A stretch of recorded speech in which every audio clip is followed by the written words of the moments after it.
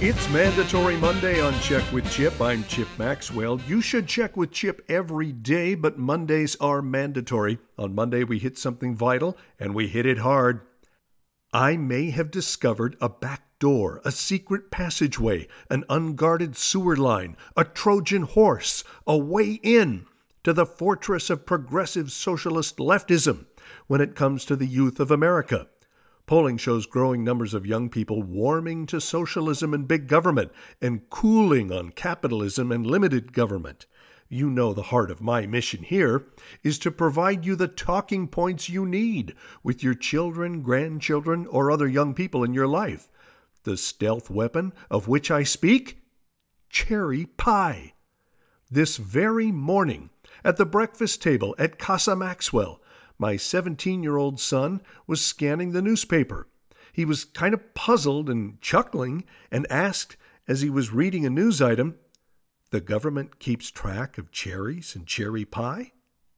Not since George Washington admitted chopping down a cherry tree has a future or current president been so intimately involved with cherries. But there it is.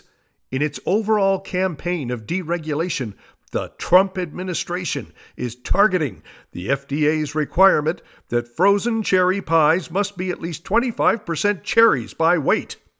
Speaking of George Washington, ponder that one for a moment. Can you imagine the reaction of Washington, Adams, Jefferson, and the founders? The number one concern, the problem that almost wrecked the effort to adopt the Constitution, was limiting the reach of the federal government. We have blasted so far beyond the boundaries of the Constitution that the federal government now mandates how many cherries must be in a cherry pie. It sounds like the punchline to a joke, but it is reality in 21st century America. Well, apparently not for much longer, thanks to President Trump. But here's why I bring this up. So, my son is asking if he is reading the story correctly, that the federal government enforces a rule about how many cherries must be in a cherry pie. Before I could respond, my 15-year-old daughter, who also was at the breakfast table, dropped her fork and thundered, "That is the dumbest thing I've ever heard."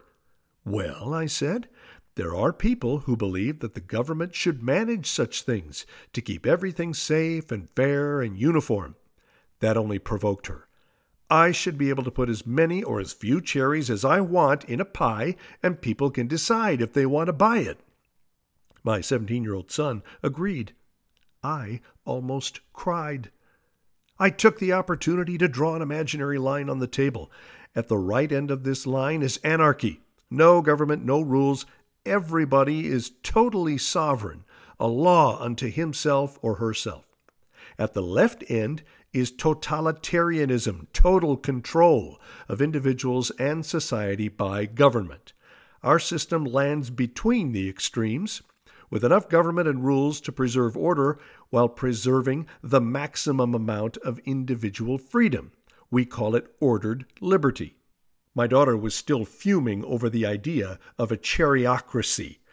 Pointing to the left edge of my impromptu breakfast table political spectrum, she dismissively waved her hand and declared a cherry mandate on makers of cherry pies to be way off the end. That is a direct quotation, way off the end, the left end of the spectrum. There is hope for the Republic, my friends.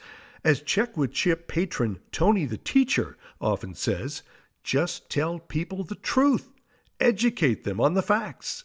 Conservative commentator Dennis Prager likes to say, reality is conservative. Share news items and other basic aspects of your individual and family financial life with your children. Reality is loaded with instructive examples of how the left lies to the young people of America and wants to micromanage to the point of absurdity. Make sure your children getting their first pay stubs understand how and why so much of what they earn goes to government instead of to them. The opportunities are there, fellow political evangelists.